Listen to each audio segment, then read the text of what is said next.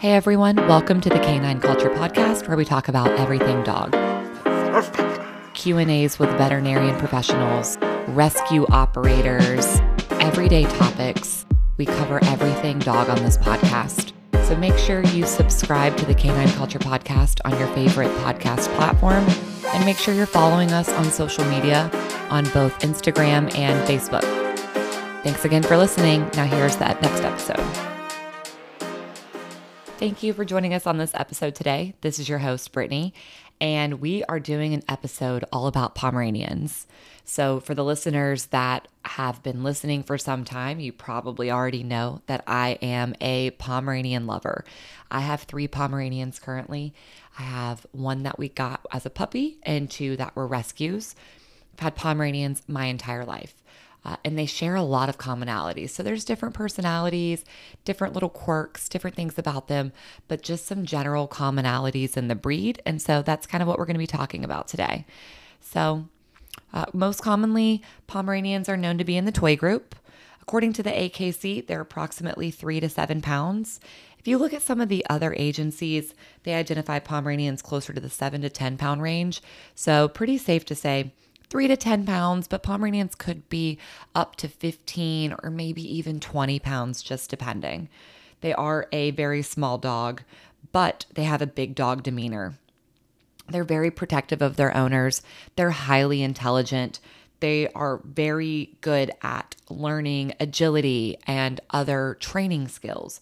But it is important to know they are pretty stubborn. So if you are getting a Pomeranian, I would suggest starting that training pretty early. And kind of part of that is, Pomeranians are known to be yippy dogs, and they do like to bark a lot. So that kind of comes in with that training piece and making sure they're socialized. So socializing your Pomeranian is so important, just like it really is with any other dog. Part of that big dog demeanor, though, can sometimes get them in trouble. So one of the things to think about whenever you are exercising your Pomeranian is just thinking about 2 of the most common health factors, or health issues, I should say, and that's luxating patellas and collapsing tracheas. So luxating patellas, that's really when the knee rotates out. So being mindful of this, not letting your Pomeranian jump off of the furniture, making sure they have a ramp or stairs to get on and off of things. And then the collapsing trachea, just being mindful of what you're using to lead them with. So normally you're going to be using a harness and not a collar. Some of the other common health issues that Pomeranians are known for are congestive heart failure and gum and tooth disease. Just being mindful of their diet, the frequency with which they're going to the vet, and what those vet visits consist of. Of course, making sure you're staying up to date on getting them dentals. Some other things to think about with Pomeranians, they do have a double coat. So what a double coat is essentially 2 different types of coat. And so think about an undercoat. They have a thick undercoat. So they don't have to be groomed a lot, surprisingly, but at least once a week, sometimes a little more. So just kind of one thing to think about. That's one thing that most new Pomeranians don't understand, is that undercoat. Some other things to think about with Pomeranians are, because they are so small and sometimes they kind of look like a little toy or a teddy bear, just being mindful if you have small children in the home, making sure not only is the dog protected, but also the children.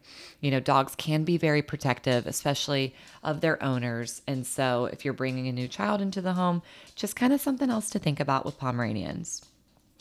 But overall, they're very loving, cuddly dogs. They aim to please their owner. They can be very stubborn, but they're easily trainable. If you have any questions or anything you'd like to add to this conversation, I'd love to hear from you. Or if you have a breed you're passionate about, please reach out and let us know. Thank you guys for listening, and we'll talk to you next week. Thank you for tuning in to the Canine Culture Podcast. Please make sure you subscribe to the Canine Culture Podcast on your favorite podcast platform, and make sure you're following us on social media.